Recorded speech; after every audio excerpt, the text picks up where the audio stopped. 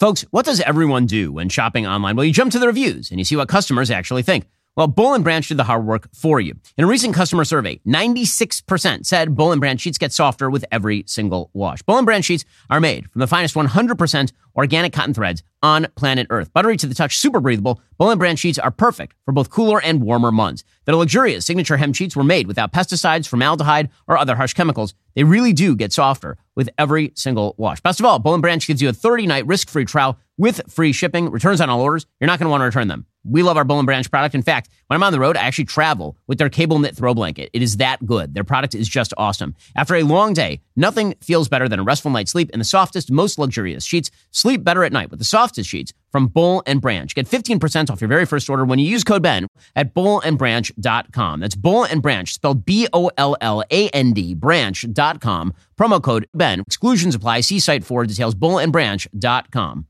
Loudoun County Public Schools didn't report multiple alleged sexual assaults. Joe Biden claims success in his COVID policy while ignoring the facts. And the White House says that inflation and supply chain bottlenecks are high-class problems. I'm Ben Shapiro. This is The Ben Shapiro Show.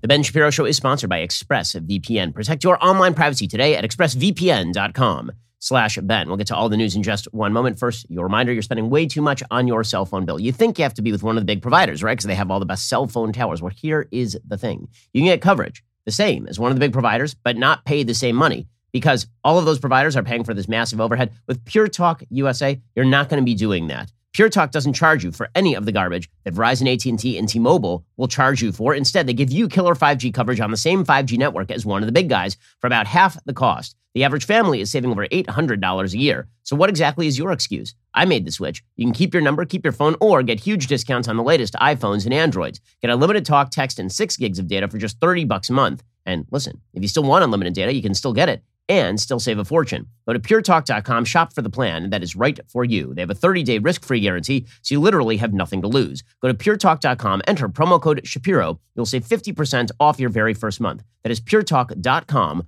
promo code Shapiro. Pure Talk is simply smarter wireless. Go check them out right now. puretalk.com, enter promo code Shapiro, save 50% off your very first month of coverage. Okay, so the Daily Wire has been all over the situation in Loudoun County, which has national implications because obviously it's going to be very important for this Virginia gubernatorial race. And should Terry McAuliffe lose the gubernatorial race in Virginia, basically that's the end of Joe Biden's agenda because a bunch of moderate Democrats across the country are going to look at their seats and think if Terry McAuliffe loses in relatively blue Virginia, that means that the American public are not happy with the agenda that we are currently pushing. And at that point, Joe Biden's agenda is basically dead until after the midterms and probably beyond that because the midterms don't look like they're shaping up well for him. So everyone is focusing in on Loudoun County. Our reporter, Luke Rosiak, over in Loudoun County has been doing an unbelievable job of uncovering the predations of the school board in Loudoun County and the Democratic Party infrastructure in places like Virginia and Loudoun County with regard to school boards. By the way, the kind of work that Luke is doing, that's really expensive and difficult work that can only happen because of our Daily Wire members. If you're already a member, thank you for making that happen because honestly, your membership helped pay for Luke.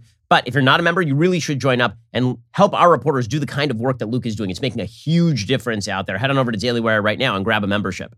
Obviously, this has become a flashpoint because the National School Board Union came out and basically requested that the FBI and DOJ investigate people who are going to school board meetings and sounding off on how the school boards were not doing their job in terms of educating and protecting their kids. Well, the biggest story of the last couple of months came out via Luke a little bit earlier this week. That was the story surrounding a father who was made the face of the quote-unquote domestic terror movement by the national media. It turns out that that father was royally ticked off at one of these meetings, not because he was a domestic terrorist, but because, as it turns out, there's fairly good evidence, and he alleges that his daughter was raped in a public school bathroom by a bisexual boy wearing a skirt, and that the Loudoun County School Board refused to acknowledge that the sexual assault had even taken place, which might piss off even the best of us.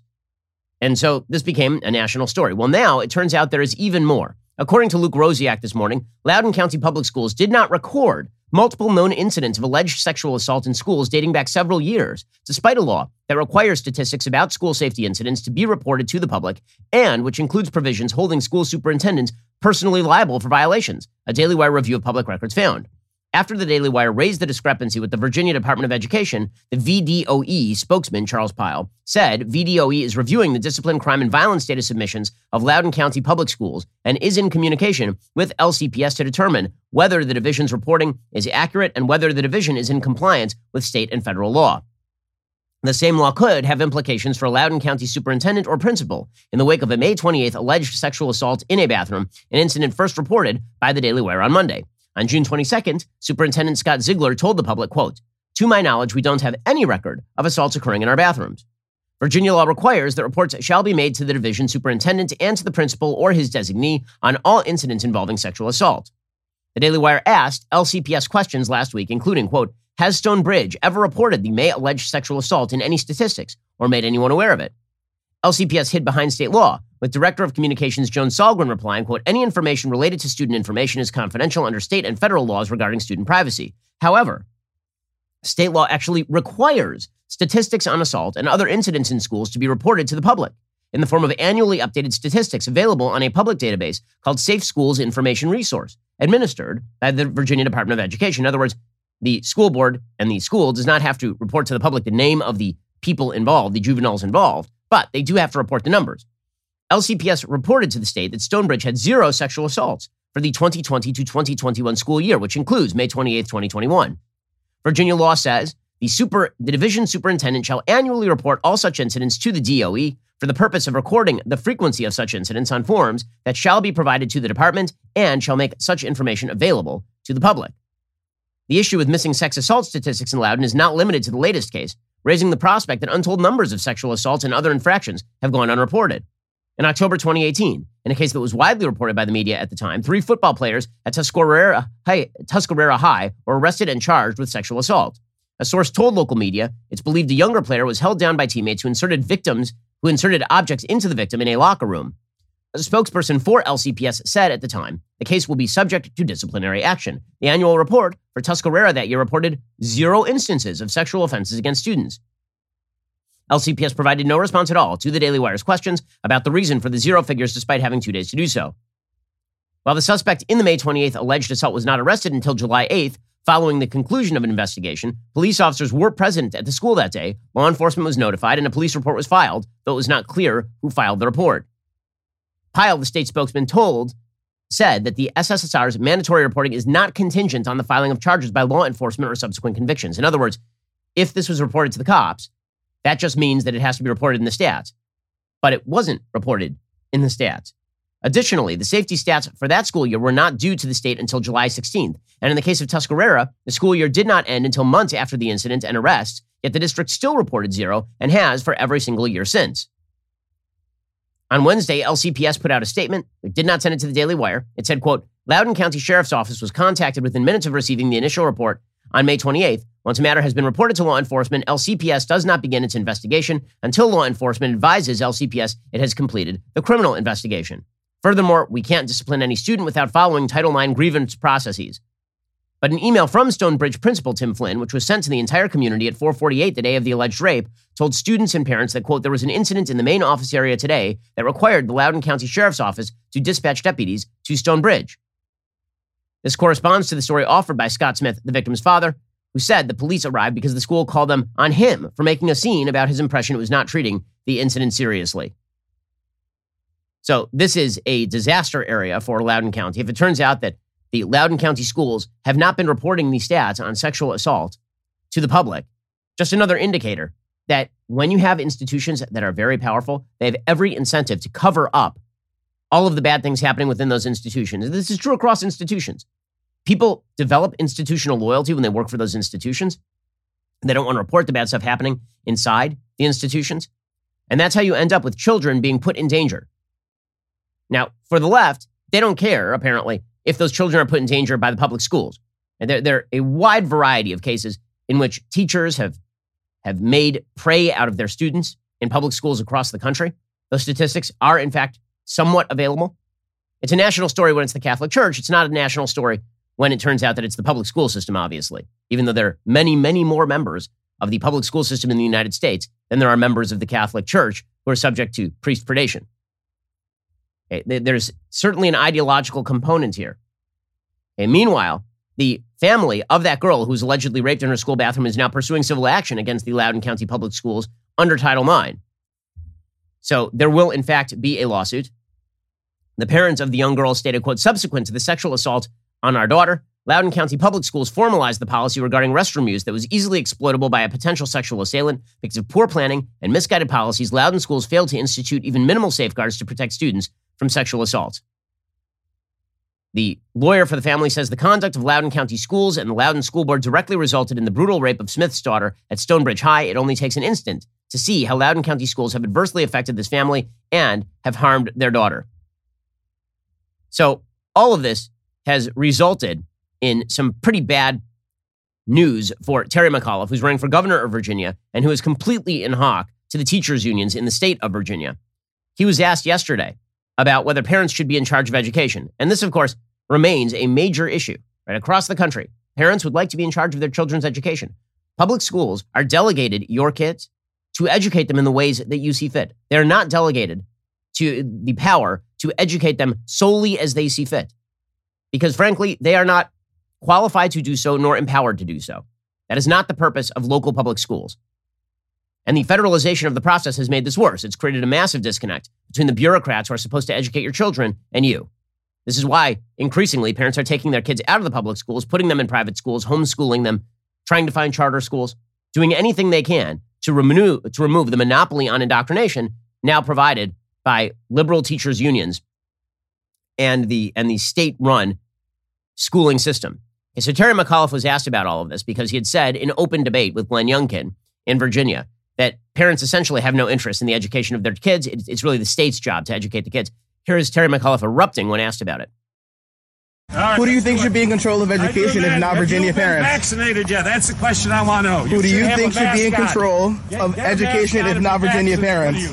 Governor, was it a mistake You're dangerous for schools to be closed last year? I'll build education.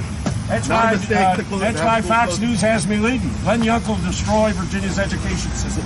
What a joke Terry McAuliffe is. What a joke. So he's asked whether parents should be in control of education, and he starts lecturing the guy about a mask. They're standing outside. He's literally walking to his car. If you can't see the clip, he's literally walking to his car and just yelling at this reporter, saying that he should be wearing a mask. And then he says, I'll take care of education. Glenn Youngkin will destroy it. Yeah, sure. Sure. So Terry McAuliffe is in real trouble in this race. Okay, this should not be a close race. The Virginia political map has been turning blue for quite a while right now. The results in Virginia in the 2020 election were heavily in favor, of course, of in favor of Joe Biden. Joe Biden won the state by 10 points in 2020. Right now, Youngkin who's a relative no-name, is running neck and neck with Terry McAuliffe, a former Virginia governor. So the fact that this is even close is a referendum on how bad people think democratic governance is, even in democratic states.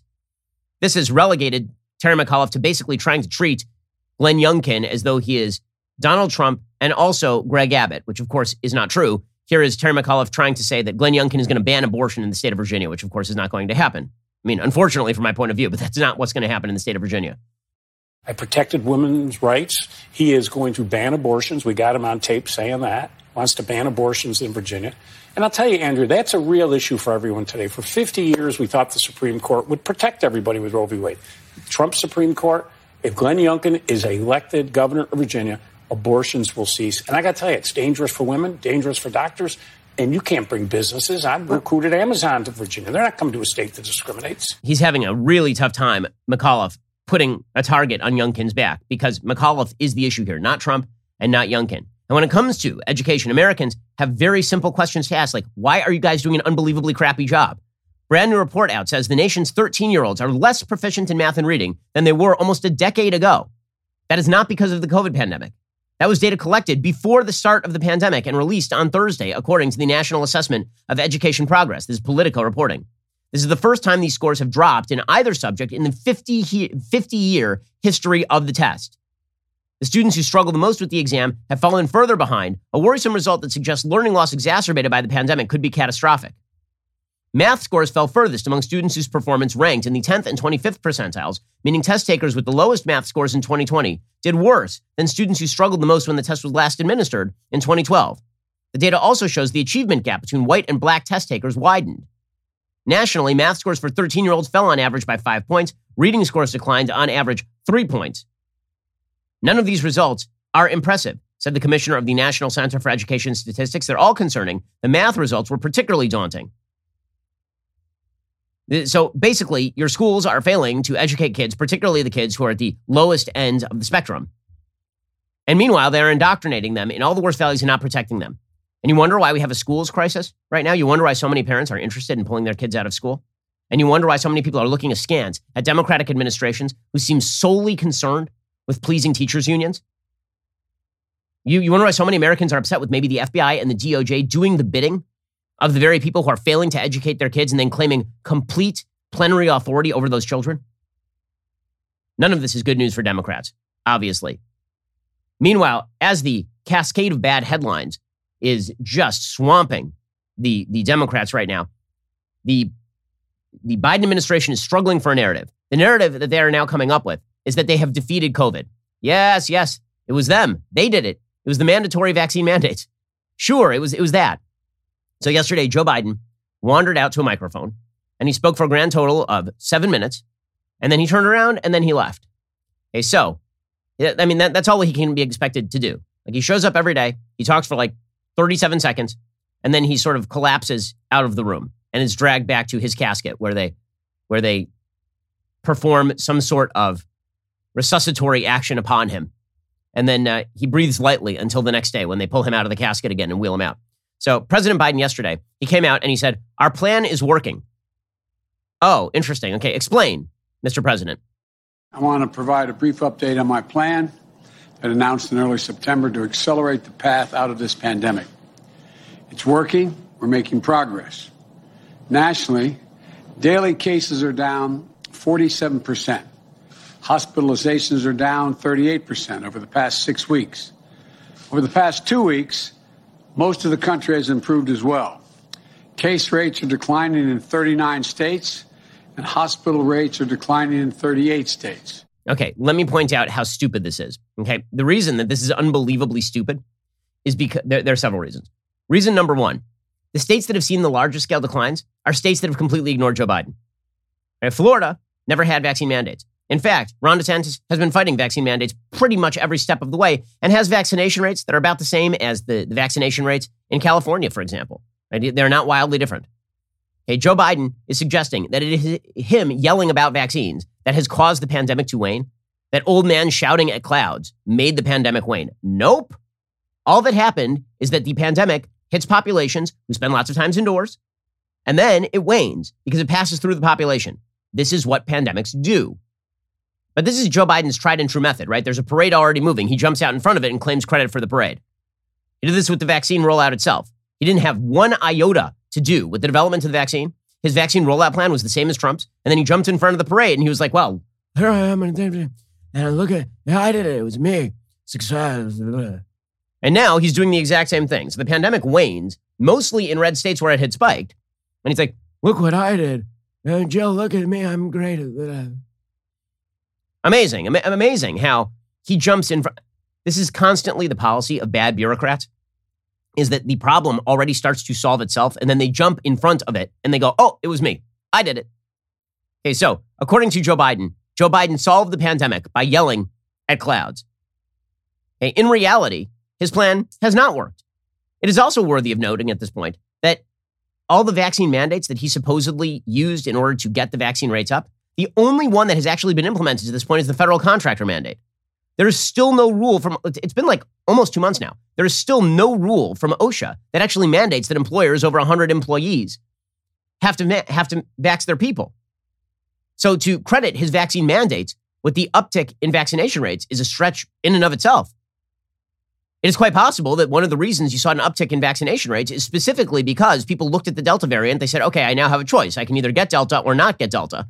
I prefer not to get Delta. I prefer to get the vaccine. And then if I get a breakthrough case, it'll be mild. But again, Joe Biden's going to claim credit for everything. Now, what's amazing about Joe Biden and our current authoritarians is that they truly believe that you are bad. You are divisive because you refuse their authoritarian mandates. This is an incredible statement from Joe Biden, what we're about to play. So Joe Biden is talking about divisiveness. Now, Joe Biden came into office on the pledge that he was going to unify. He instead has proposed an agenda that looks very much like Bernie Sanders' economic agenda. And he's proposed a COVID agenda that is full top-down authoritarian in many ways. Okay, so he has completely run beyond his own political mandate. So Joe Biden came into office with a political mandate. It was to be dead, right, not alive, not Trump, and moderate. 2 of those 3 he has fulfilled. He is dead, he is not Trump, but he is certainly not moderate. And yet, according to Joe Biden, it is you who are dividing the country.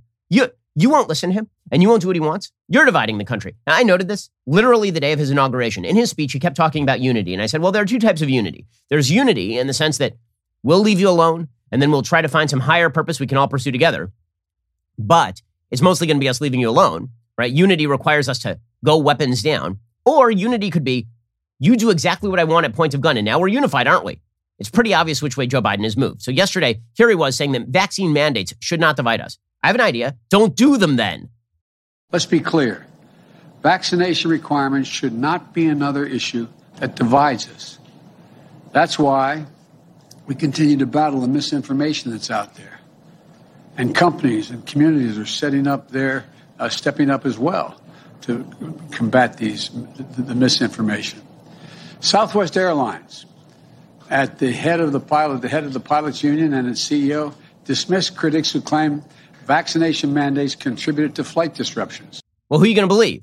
Joe Biden about the vaccine mandates contributing to flight disruptions, or your own lying eyes, which demonstrate that there was really no weather problem in the United States and Southwest was the only airline that had been significantly affected? Who are you going to believe about that? Or the Southwest employees who we've been talking to here at Daily Wire, who are explaining exactly why people are sticking out. Okay, so there is such an authoritarian streak in this guy.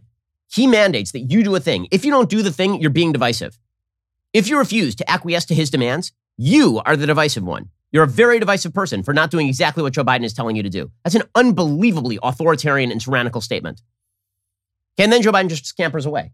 When I say scampers, I mean he walks very slowly away because he's not capable of scampering anymore. Those legs ain't going to do it. So here is Joe Biden just walking away after 7 minutes in the glare of the public spotlight. Thank you very much.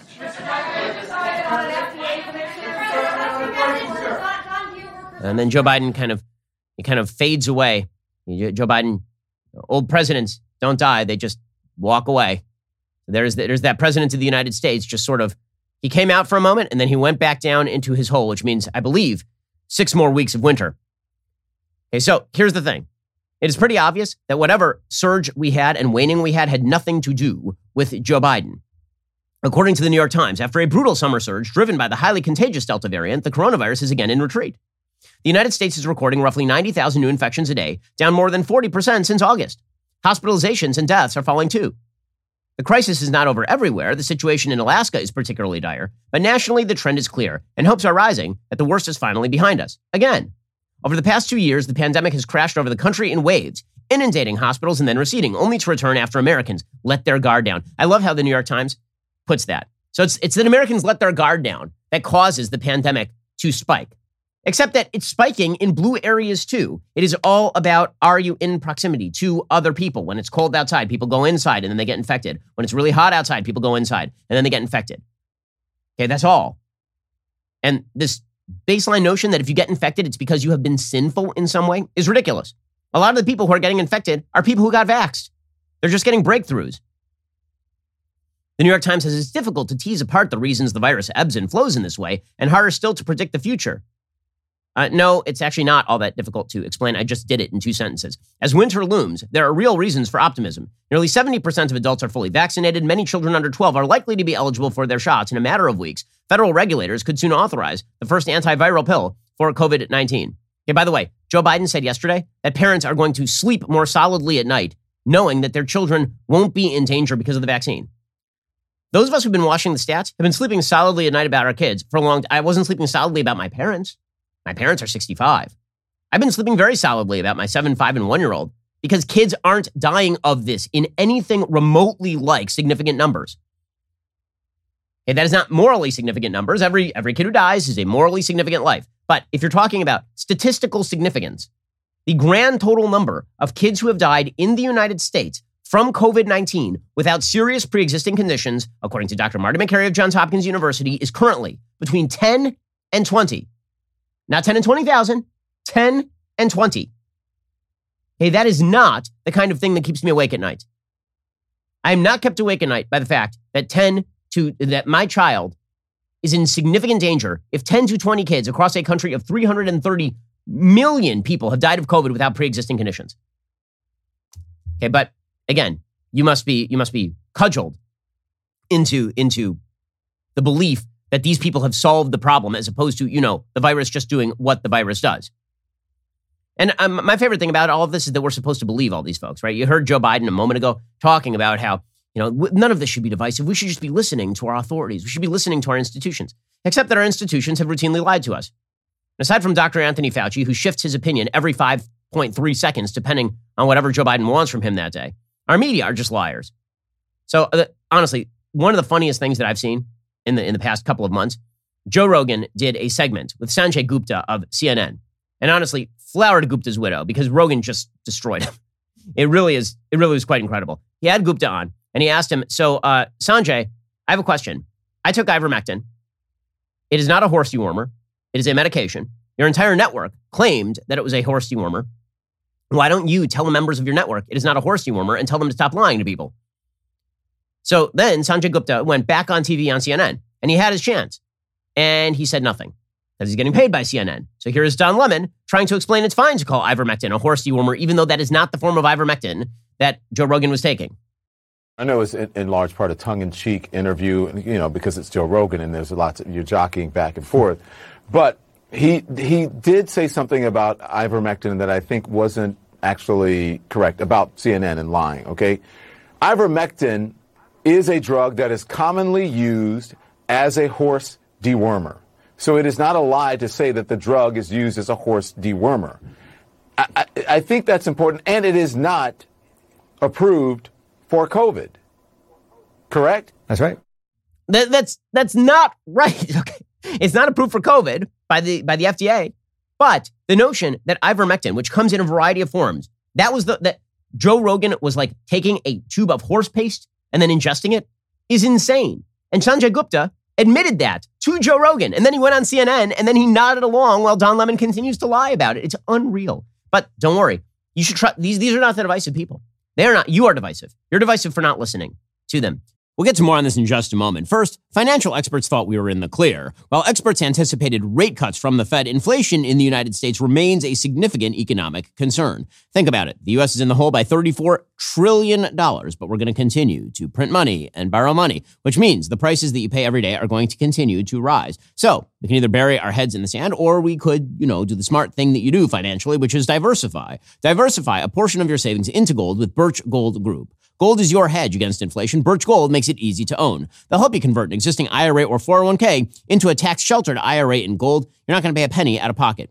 Gold is part of my savings strategy. I get my gold from Birch Gold. They've been the exclusive gold partner of the Daily Wire for over 7 years now, literally helping thousands of our listeners. They can help you too. Text BEN to 989898. Get your free info kit on gold, then talk to a precious metal specialist about protecting your savings from persistent inflation with gold. Text BEN to 989898. Right now. Again, diversification, just a smart fiscal strategy. Go check them out right now. Text BEN to 989898 to get started. Meanwhile, these experts, the one who are going to fix everything, this is the story of the day. It is unreal to me. So these experts, the people who are going to fix all your problems, right? They're going to hit that magic button. All the problems are going to be fixed. It's going to be incredible. Pete Buttigieg is the Secretary of Transportation. We are currently having, in the United States, the worst shipping crisis in my lifetime. And I'm nearly 40 years old. This is the worst shipping crisis we've had in the United States in my lifetime. The Secretary of Transportation, you might think, might have some things to do, right? I mean, we've had this shipping bottleneck. It's been ongoing in the United States since the summer. You might think that the Secretary of Transportation would be necessary. Pete Buttigieg was on paternity leave since August. Okay, Politico is now reporting that Pete Buttigieg was just gone. Okay, and no one noticed. That's how important Pete Buttigieg is. I mean, while he was waxing philosophic about the beauty of the smells of the airport, Pete Buttigieg was actually spending the last 2 months, this brilliant young mind from South Bend, Indiana, who couldn't fill a damn pothole over there. Pete Buttigieg has been home with his husband, Chasen, and their 2 children. And, yeah, that's great. So that's exciting stuff. He's just been gone for 2 months and no one noticed, which means that he is a complete useless person. I mean, I have a question for you. If you just went MIA for 2 months, right? You just went MIA, didn't bother to replace you. Nobody bothered to tell anybody. You just went MIA. How long do you think you would keep your job? This means that your job is more vital than Pete Buttigieg's. By the way, according to internal Democratic polling, he's second only to Kamala Harris in terms of who the Democrats want to see run for president again. A man so useless that he took 2 months off in the middle of a shipping crisis as the head of the Department of Transportation to be home with 2 babies. That's again, nothing against paternity leave, although I will say I think 2 months is a very long time for paternity leave, especially when there's no physical recovery involved. But with that said, if you're going to take paternity leave and you're in a real important job, and you're a public servant, shouldn't somebody know about it? According to Politico, they didn't previously announce it, but Buttigieg's office told West Wing Playbook the secretary has actually been on paid leave since mid-August to spend time with his husband, Chasen, and their 2 newborn babies. A spokesperson for the Department of Transportation said, quote, for the first 4 weeks, he was mostly offline except for major agency decisions and matters that could not be delegated. He's been ramping up activities since then. As he does that, Buttigieg will continue to take some time over the coming weeks to support his husband and take care of his new children, the spokesperson added. Amazing. Amazing. These are the people we need in charge. They're going to fix everything. They're so good at that they just went completely AWOL for 2 months and no one even noticed they weren't. This is Office Space now. It's Ron Livingston from Office Space. Right? I'm not going to quit. I'm just not going to work anymore. I think I'm done working. What is it that you say you do here exactly? Okay, but here's the thing. Democrats are just going to continue to pretend that nothing bad is happening. It's truly incredible. So, former Treasury Secretary Larry Summers, who was the Treasury Secretary under Bill Clinton, he points out that we are now in a very serious economic position. We have massive inflation. It is now permanent or semi-permanent. We have a serious shipping bottleneck that is not going to be solved anytime soon. We have millions of workers who are quitting the workforce. 4.3 million workers left the workforce last month. And here is Larry Summers pointing out this is all kind of serious, is it not? In the 60s, we saw, before there were any adverse supply shocks, we saw inflation move from having a 1 handle in 1966 to having a 6 handle by 1969. And we've got much larger budget deficits today than we did then. We've got much more in the way of supply bottlenecks emerging much sooner than we did then. So I think we're looking at a very serious kind of situation. Meanwhile, the CEO of Morgan Stanley says, yeah, remember all those times they kept telling you over and over that inflation was transitory, it was going to go away soon? Joe Biden's been saying that for months. James Gorman, the CEO and chairman of Morgan Stanley, is like, yeah, not so much. I'm not a buyer of this story that it's all transitory, the inflation story. It's not transitory.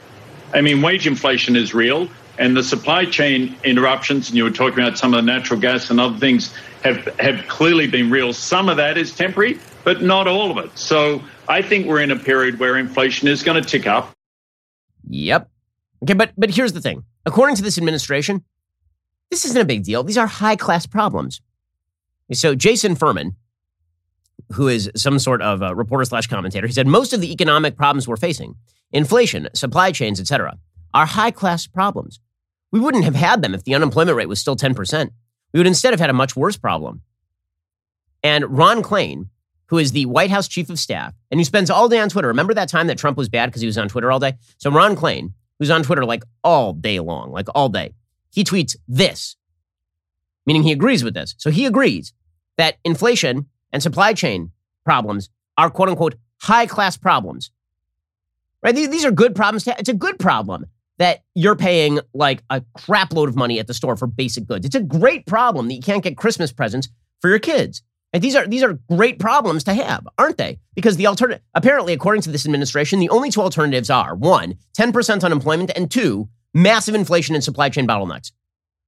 Or alternatively, your policy created the problems. Your policy is creating these problems. So Jen Psaki was asked about this, and honestly, she's the night nurse for this administration. They crap the bed. She tries to clean it up. I kind of feel bad for her, except she volunteered into the job. Here's Jen Psaki. So Jason Furman, of course, is more than capable of speaking or tweeting for himself, obviously, and providing any additional context. But what the point is here is that we are at this point because we've made progress in the economy. And what would be worse, in our view, is if the unemployment rate was at 10%, people were out of work, hundreds of thousands of people were still dying of COVID, and people weren't able to lose their homes. So that's the full context. Oh, it's good. Full context. I'm so glad. I'm so glad that she's now provided the full context. It turns out that Democrats can always claim that the alternative is complete destruction of all that is good, as opposed to, the mostly destruction of all that is good that is happening right now. In a second, I want to get to the underlying rationale for why so many Democrats seem pretty sanguine about all this. Because for most people who are out there, it makes a difference if they're paying higher bills. For most people who are out there, it makes a difference if they are losing in terms of real wages. For most people out there, it matters if they can get Christmas presents for their kids. Like, this stuff tends to matter to people. So why are Democrats so sanguine about it? There's something ideological to it. We'll get to it in just 1 second. First, let us talk about the simple fact that you need a good night's sleep. You've heard me talk about my Helix sleep mattress, which I rely upon each and every evening. But Helix doesn't just do mattresses anymore. They're now doing something different. They've started making sofas. They just launched a new company. It's called Allform. They're making premium customizable sofas and chairs shipped directly to your door. So what makes an Allform sofa really cool? Well, for starters, it's the easiest way you can customize a sofa using premium materials at a fraction of the cost of traditional stores. You can pick your fabric. It is spill, stain, scratch resistant. That stuff is very handy when you have kids. The sofa color, the color of the legs, sofa size, and shape, make sure it is perfect for you and your home. They're great, by the way. They're delivered directly to the door. They're very easy to put together. I have an Allform sofa. I picked out the 3-seat sofa with chaise in the sand color with espresso legs. It is super duper comfortable. It is awesome. And if getting a sofa without trying it in store sounds a little risky, you don't need to worry. You get 100 days to decide if you want to keep it. That's more than 3 months. And if you don't love it, they'll pick it up for free and give you a full refund. They also have a forever warranty, literally for all time. Allform is offering 20% off all orders for our listeners at allform.com/Ben. To find your perfect sofa, check out allform.com/Ben. That's allform.com/Ben. We're going to get to more in a moment, including the real question as to why Democrats seem so sanguine about all of this. First, it is that glorious time of the week when I give a shout out to a Daily Wire member. Today, it's David Burnett on Instagram, who knows what it takes to excel during the long hospital work hours. In this picture, David and his wife are in an operating room, dressed in their scrubs and proudly displaying the world's most elite tumbler. The caption reads, quote, "Whether she's delivering babies or he's an ICU nurse that's now practicing healthcare law, we both fuel our day and satisfy our thirst with the tears of our ideological opponents in the leftist tears tumbler, the greatest of all beverage vessels. Look out, world. You can't flee the truth forever. True dat, as the children say. Thanks for the pick and for being a Daily Wire member." Also, we had a lot of exciting announcements to make at our showing of Backstage at the Ryman this past Tuesday because the Daily Wire is fulfilling our promise of bringing you even more non-woke content you literally will not find anywhere else. A very special guest helped us deliver one of those announcements, our good friend Adam Carolla, comedian and host of The Adam Carolla Show. Carolla is joining the Daily Wire, oh yes, for a comedy series that'll deliver the laughs you need with the truth you deserve. We cannot wait to share the final product with you. I'm super pumped about this. I mean, comedy is dying. Carolla is keeping it alive, and we are going to be dropping the first few episodes of our new show with Adam Carolla in November, with more to come early next year. There's no better time to join us than right now. Head on over to dailywire.com/subscribe. Enter code 2022 for 25% off your membership. That is dailywire.com/subscribe. Code 2022 for 25% off a new Daily Wire membership, and stay tuned for more updates and new content. Plus, it has been an exciting week for the Daily Wire. This weekend's Sunday special is only making it better. I'm joined by none other than Bari Weiss, the iconoclastic writer, journalist, and now the voice of her own excellent podcast called Honestly with Bari Weiss. We sat down to make sense of all that is going on today. It's truly worth the listen. Really important conversation. Here's a sneak peek. There's one word that sums up how we've gotten to this insane pass, and it's cowardice. The number one ingredient that, if it were present, would change the outcome of almost all of these stories, all of the smearing of good people for maybe at worst making a mistake, is courage. It's a story of cowardice and courage, the moment that we're in. Bari is a fascinating character. Her evolution is really, really interesting. And she is a creative thinker who's really got some stones. Go check it out this Sunday at dailywire.com or on my YouTube channel, Ben Shapiro. Daily Wire members get access to special bonus content from Sunday special episodes, so don't miss out. Join Daily Wire today. You're listening to the largest, fastest growing conservative podcast and radio show in the nation.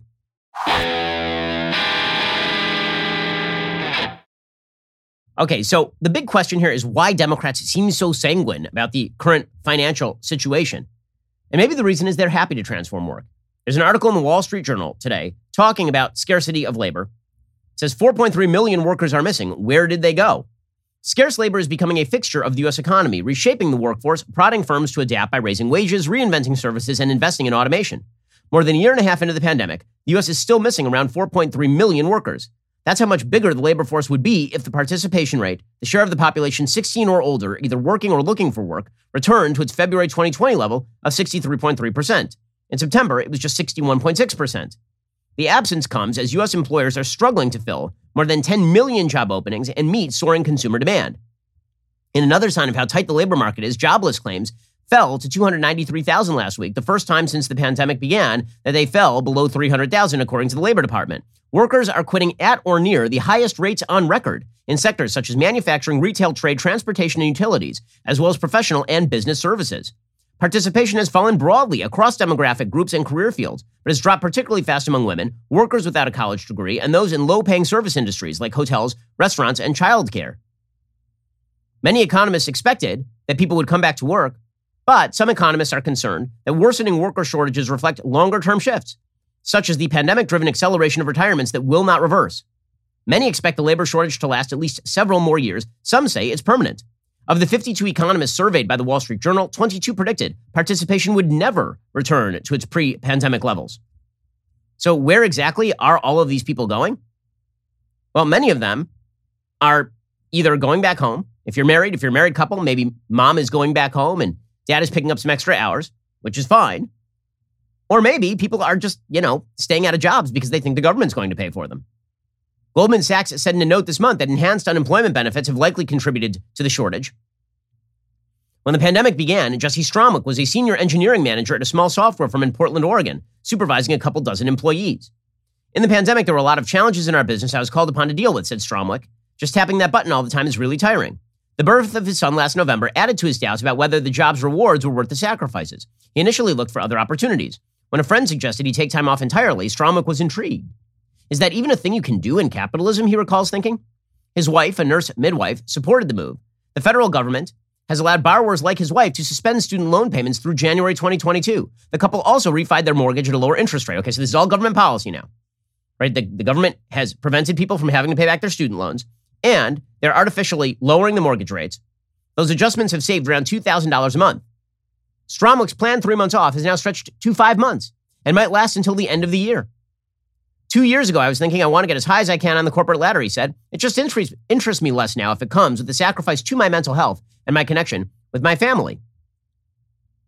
Employers are overhauling their business models to adjust for the labor shortages. Okay, bottom line is this. People look at the way the Democrats are running things, and they believe, in their heart of hearts, apparently, that there will never be a cost to this. They can stay out of the workforce, and people will just take care of them. There will be programs that are designed to artificially either boost wages for one of the people or that will pay them just to stay home. Paul Krugman, for one, is celebrating this as the Keynesian he is. He says, it's not surprising many workers are either quitting or reluctant to return to their old jobs. The harder question is why now? Many Americans hated their jobs 2 years ago, but they didn't act on those feelings as much as they are now. What changed? Well, it's only speculation, but it seems quite possible the pandemic, by upending many Americans' lives, also caused some of them to reconsider their life choices. Not everyone can afford to quit a hated job, but a significant number of workers seem ready to accept the risk of trying something different. Except that, if you look statistically, the people who are not going back to work are people who are at the lower end of the economic spectrum, not people who are middle class and upper end. Right? It is people who are more likely to end up on the dole. But according to Krugman, this is a good thing. He says, while this new choosiness by workers who feel empowered is making consumers and business owners' lives more difficult, let's be clear. Overall, it's a good thing. American workers are insisting on a better deal. It's in the nation's interest. They get it. A good thing for whom? Prices have been skyrocketing because of lack of labor. The people who are working are getting raises, but those raises are not commensurate with the inflation rates. Meanwhile, we have to blow out the debt to keep up with the price-adjusted increases for mandatory programs like Social Security. And the Biden administration wants to blow out more money in order to pay for all those people who don't want to work. Remember when AOC at one point said that we need to create a system where we pay for everybody who is either unable or unwilling to work? She wasn't kidding. And many Democrats feel this way.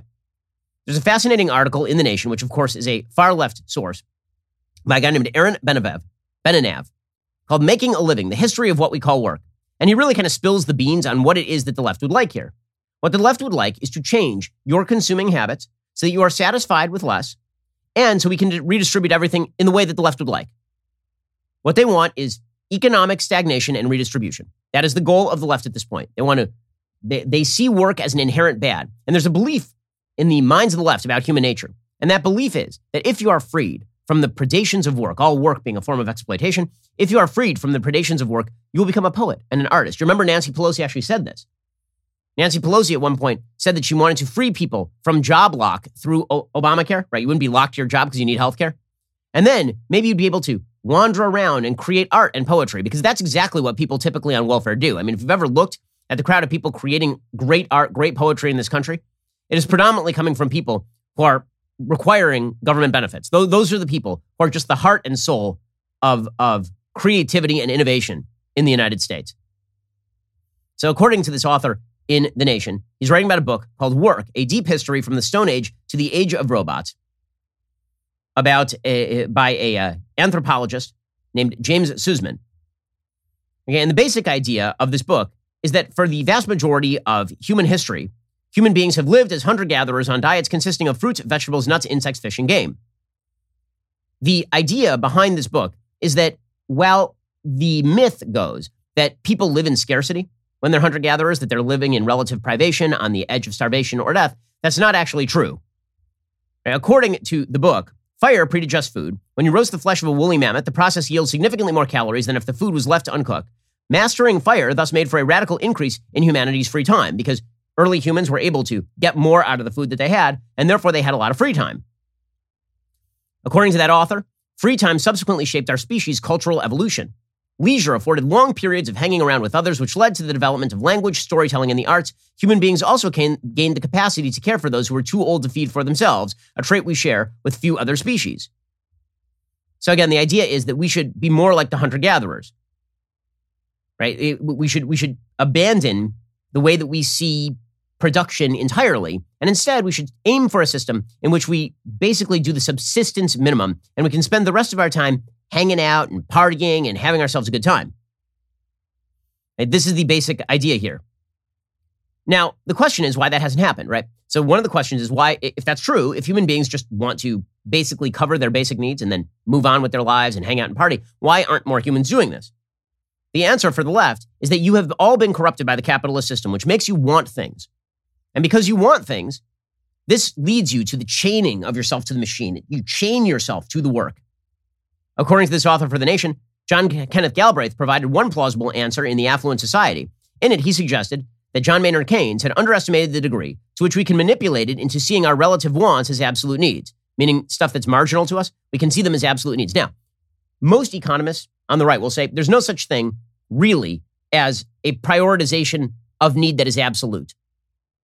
Beyond like full-on basic necessities, like you have to have enough food and water to live, aside from that, we all prioritize our needs differently. And we get to make those choices subjectively. But what the left would like to do is force you to prioritize your needs in the way that the left wants you to prioritize your needs, and then redistribute all income to create a new kind of human being, a new kind of altruistic, wondrous human being who's more like the hunter-gatherers. Now, never mind that hunter-gatherer societies tend to have life expectancies that are really, really low. Like in the middle of this article, the author cites the Kung Bushmen. Okay, the Kung Bushmen have an average life expectancy of somewhere between 40 and 50 years old. Also, it turns out that prosperity comes with low infant mortality rates and being able to keep your elderly alive for longer. But all of this doesn't matter because obviously work is the bad. At the end of this article in The Nation, the author comes to the conclusion.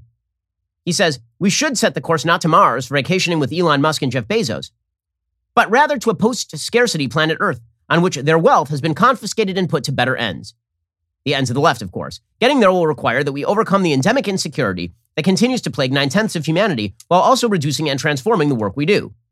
Achieving those ends will in turn require that we transform the investment function, as Keynes suggested, but in ways that make investment not only public but democratically controlled. Freed from the constraints of scarcity economics, we will then serve the trickster god entropy. What he's talking about there is the idea that human beings like to work, and you're going to have extra energy, so you just go make stuff. So instead of you going and working and innovating and making life better for other people, instead, we will serve the trickster god entropy in new ways, expending excess energy, not only in the hunt for efficiency gains or in making whatever hand axes our engineers dream up next, but also in the service of a variety of other ends, such as justice and sustainability, science and culture, and throwing parties to a new, better humanity will be ushered in through the collective, is the idea here.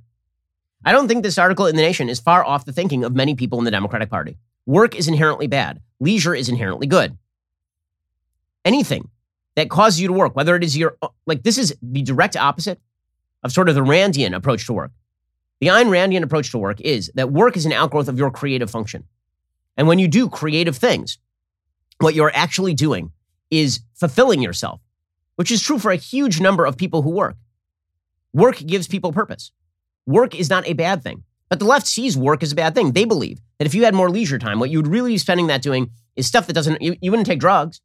You wouldn't get addicted to alcohol. Unemployment would come with just vast benefits. We would sit around campfires. We'd tell each other stories. We would think about justice and sustainability. We'd hug the trees and all the rest.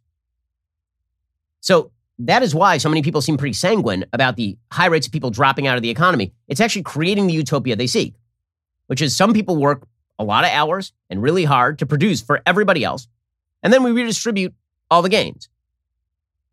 Right now, some people see that as a violation of liberty principles. Some people see that, as I do, as a violation of basic human nature, which is that people need to work. It is good for people to work. Work is not a bad thing. And the notion that people expend extra leisure time in the most glorious of pursuits is generally untrue. Right? There is truth to the old saying that idle hands are the devil's workshop. But according to the left, that's not right. Right? Capitalism is bad because work is bad. And therefore, what we really need to do is grab the gains of capitalism and redistribute them across society. So we should be cheering when people drop out of the workforce. We should be happy. And if you're feeling a little bit bad because inflation is up and because you have to pay a little bit more, understand that this is all in pursuit of a higher goal. This is all in pursuit of a higher end. And that higher end is a utopian system in which all of our basic needs are provided for, and we can sit around the campfire and hang out with one another. It is heaven on earth.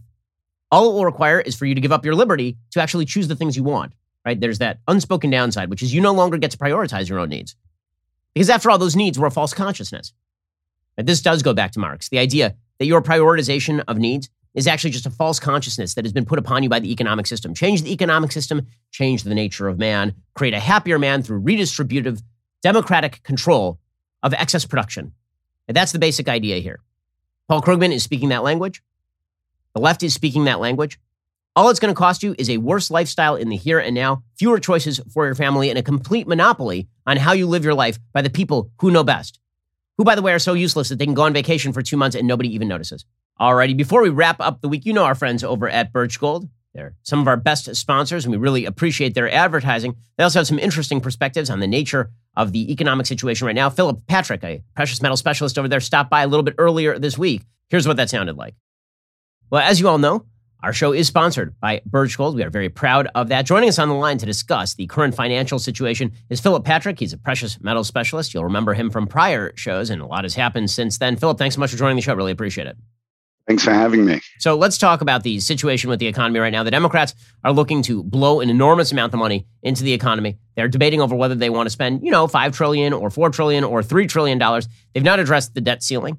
It's a precarious economic time for sure, and inflation is obviously headed the wrong way. What's going on? Yeah, lots going on in that respect. I mean, right now, with regards to the debt ceiling, it's pretty much deadlock. McConnell insists the Democrats right now take the hardest possible path to raising the debt ceiling, or the debt limit rather, and to do it by themselves. Senator Schumer says no. Last week, they settled essentially on a short-term hike to keep the government limping along until December 3rd. And then we're going to go through the whole thing again, it appears. There's a simple explanation for the gridlock, I think. Republicans are refusing to sign a blank check for ongoing government and essentially democratic spending. They're demanding some form of responsibility, and the Democrats aren't interested in collaborating on a responsible budget. Instead, they're demanding total control, and it's the essence of a standoff. To be clear, I don't expect the U.S. to actually default. That would be the financial equivalent of Chernobyl. And I think eventually the Democrats will break down and raise the debt ceiling via budget reconciliation, essentially without a single Republican vote, which is what McConnell has been telling them to do since July. the big issue, I think, is one that you touched upon, right? Normally, when the debt ceiling comes up, there's a negotiation, there's a balancing of fiscal responsibility and agreed upon necessary spending, but not this time, right? This time, we're talking about raising the debt ceiling and at the same time, massive amounts of spending, which is unsustainable and ultimately fuels inflation. The inflation that we are seeing right now is extraordinary. The August CPI report came in at 5.3%. Is it likely to get better or likely to get worse? Because we keep hearing from the Fed that it's temporary, and then the temporary turns into not so temporary, and so they're in sort of not so temporary territory. But how bad is this going to get? Look, it's already worse than the 5.3 that they're suggesting. We're seeing consumer price inflation today. Milton Friedman famously said, inflation is always and everywhere a monetary phenomenon. At any time that there's more money without an equivalent rise in goods and services, prices go up. It's basic economics. The 5.3% number that the Fed throw at us, Wolf Richter calls it the lowest of lowball inflation measures. And even at this 5.3 that they're suggesting, that's a 30-year high. Most of us weren't making our own financial decisions 30 years ago. We have no comprehension of how this affects our finances. Remember, this preferred measuring stick that the Fed use, it's the lowest of lowball because it gives essentially the least frightening results.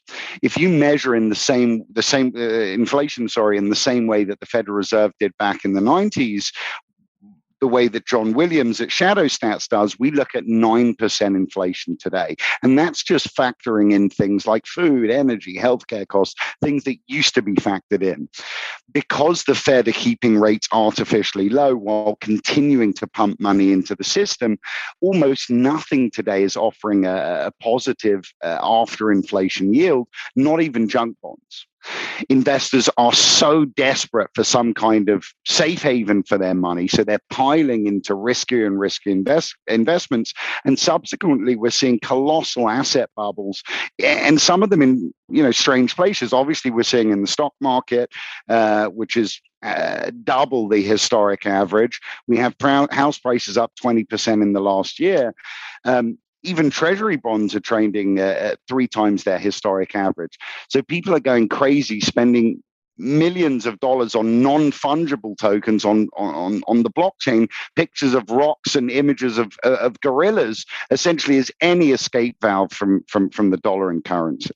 So, Philip, it doesn't look like it's going to get better anytime soon. Obviously, you've got the Biden administration that is essentially paying people to stay home while telling the vaxxed that they shouldn't go to work because they should be living in fear, and the unvaxxed, they can't go to work because if they go to work, then they'll be violating vaccine mandates. And so you have massive supply chain bottlenecks as well that makes it really difficult to see the prices decreasing on any of this stuff just naturally anytime over the course of the next few months. Yeah, I mean, absolutely. And quite frankly, inflation, usually when it comes through a market, it's there to stay, right? The only thing to undo inflation are deflationary periods, and they tend to be quite rare. I think the last deflationary period was second quarter of 2008, and it lasted for months. So usually when inflation is in the picture, it's here to stay, and it certainly feels that way today. So we're speaking with Philip Patrick of Birch Gold. So obviously, Philip, you've talked about some of the assets that people are putting money into, because it really is true. I mean, you're looking at your money being worth nothing if you leave it in the bank. And so you got to spend it on something. And then you've got the government on the other end promising that they are going to tax the living hell out of you. So where should people be looking to put their cash at this point? Look, I think it's just about, options are limited, right? And we joke about it, but we are seeing bubbles in the strangest of places, right? Rare whiskey indexes are all-time highs. Luxury rockers are all-time highs. People are looking for an escape valve.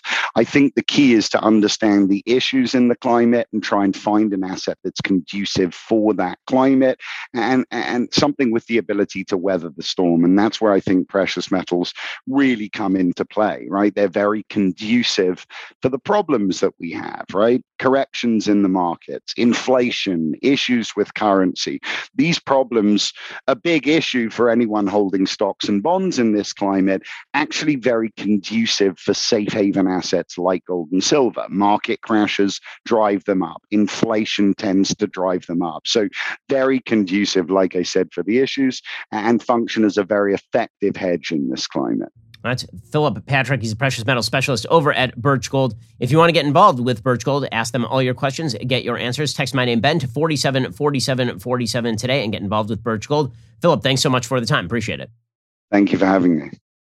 Alrighty, we'll be back here later today with an additional hour of content. First, you cannot forget to end your week by checking out The Andrew Klavan Show. Drew's show is every Friday. He's got an exciting evening planned for you. Head on over to dailywire.com at 7 p.m. Eastern, 6 p.m. Central. Tune in. I'm Ben Shapiro. This is The Ben Shapiro Show. If you enjoyed this episode, don't forget to subscribe. And if you want to help spread the word, please give us a 5-star review and tell your friends to subscribe too. We're available on Apple Podcasts, Spotify, and wherever you listen to podcasts. Also, be sure to check out the other Daily Wire podcasts, including The Andrew Klavan Show, The Michael Knowles Show, and The Matt Walsh Show. Thanks for listening. The Ben Shapiro Show is produced by Elliot Feld. Executive producer, Jeremy Boring. Our supervising producer is Mathis Glover. Production manager, Pavel Wydowski. Associate producer, Bradford Carrington. Post-producer, Justin Barber. The show is edited by Adam Sayevitz. Audio is mixed by Mike Coromina. Hair and makeup is by Fabiola Cristina. Production assistant, Jessica Kranz. The Ben Shapiro Show is a Daily Wire production. Copyright, Daily Wire 2021. Hey everybody, this is Andrew Klavan, host of The Andrew Klavan Show. You know, some people are depressed because the republic is collapsing, the end of days is approaching, and the moon's turned to blood. But on The Andrew Klavan Show, that's where the fun just gets started. So come on over to The Andrew Klavan Show and laugh your way through the fall of the republic with me, Andrew Klavan. Did you know that mRNA vaccines are approved for use in pigs in the United States? Not to mention, 85% of the beef sold in your local grocery store is imported. In fact, over 5 billion pounds of meat was imported just last year. There's so much mystery surrounding our meat, which is why I'm so grateful for my Good Ranchers subscription. I know that I don't have to worry about imported meat or unknown vaccines in the food that I feed my family. Good Ranchers is saying mRNO to mRNA by offering a free 10-pound Easter ham with any subscription. Unlike the pork from the grocery store, Good Ranchers ham is guaranteed 100% free from mRNA vaccines. This is a $119 value, absolutely free with code DailyWire. Go to goodranchers.com and say mRNO to mRNA by subscribing today. You have a right to know exactly what's in your food, and Good Ranchers is dedicated to protecting that right and providing your family with the best meat in America, free from any unknown and potentially harmful additives. Go to goodranchers.com and subscribe to any of their boxes and use code DailyWire at checkout. Every subscription will come with a free Heritage ham, $25 off, and Good Ranchers lifetime quality commitment. That's goodranchers.com, code DailyWire.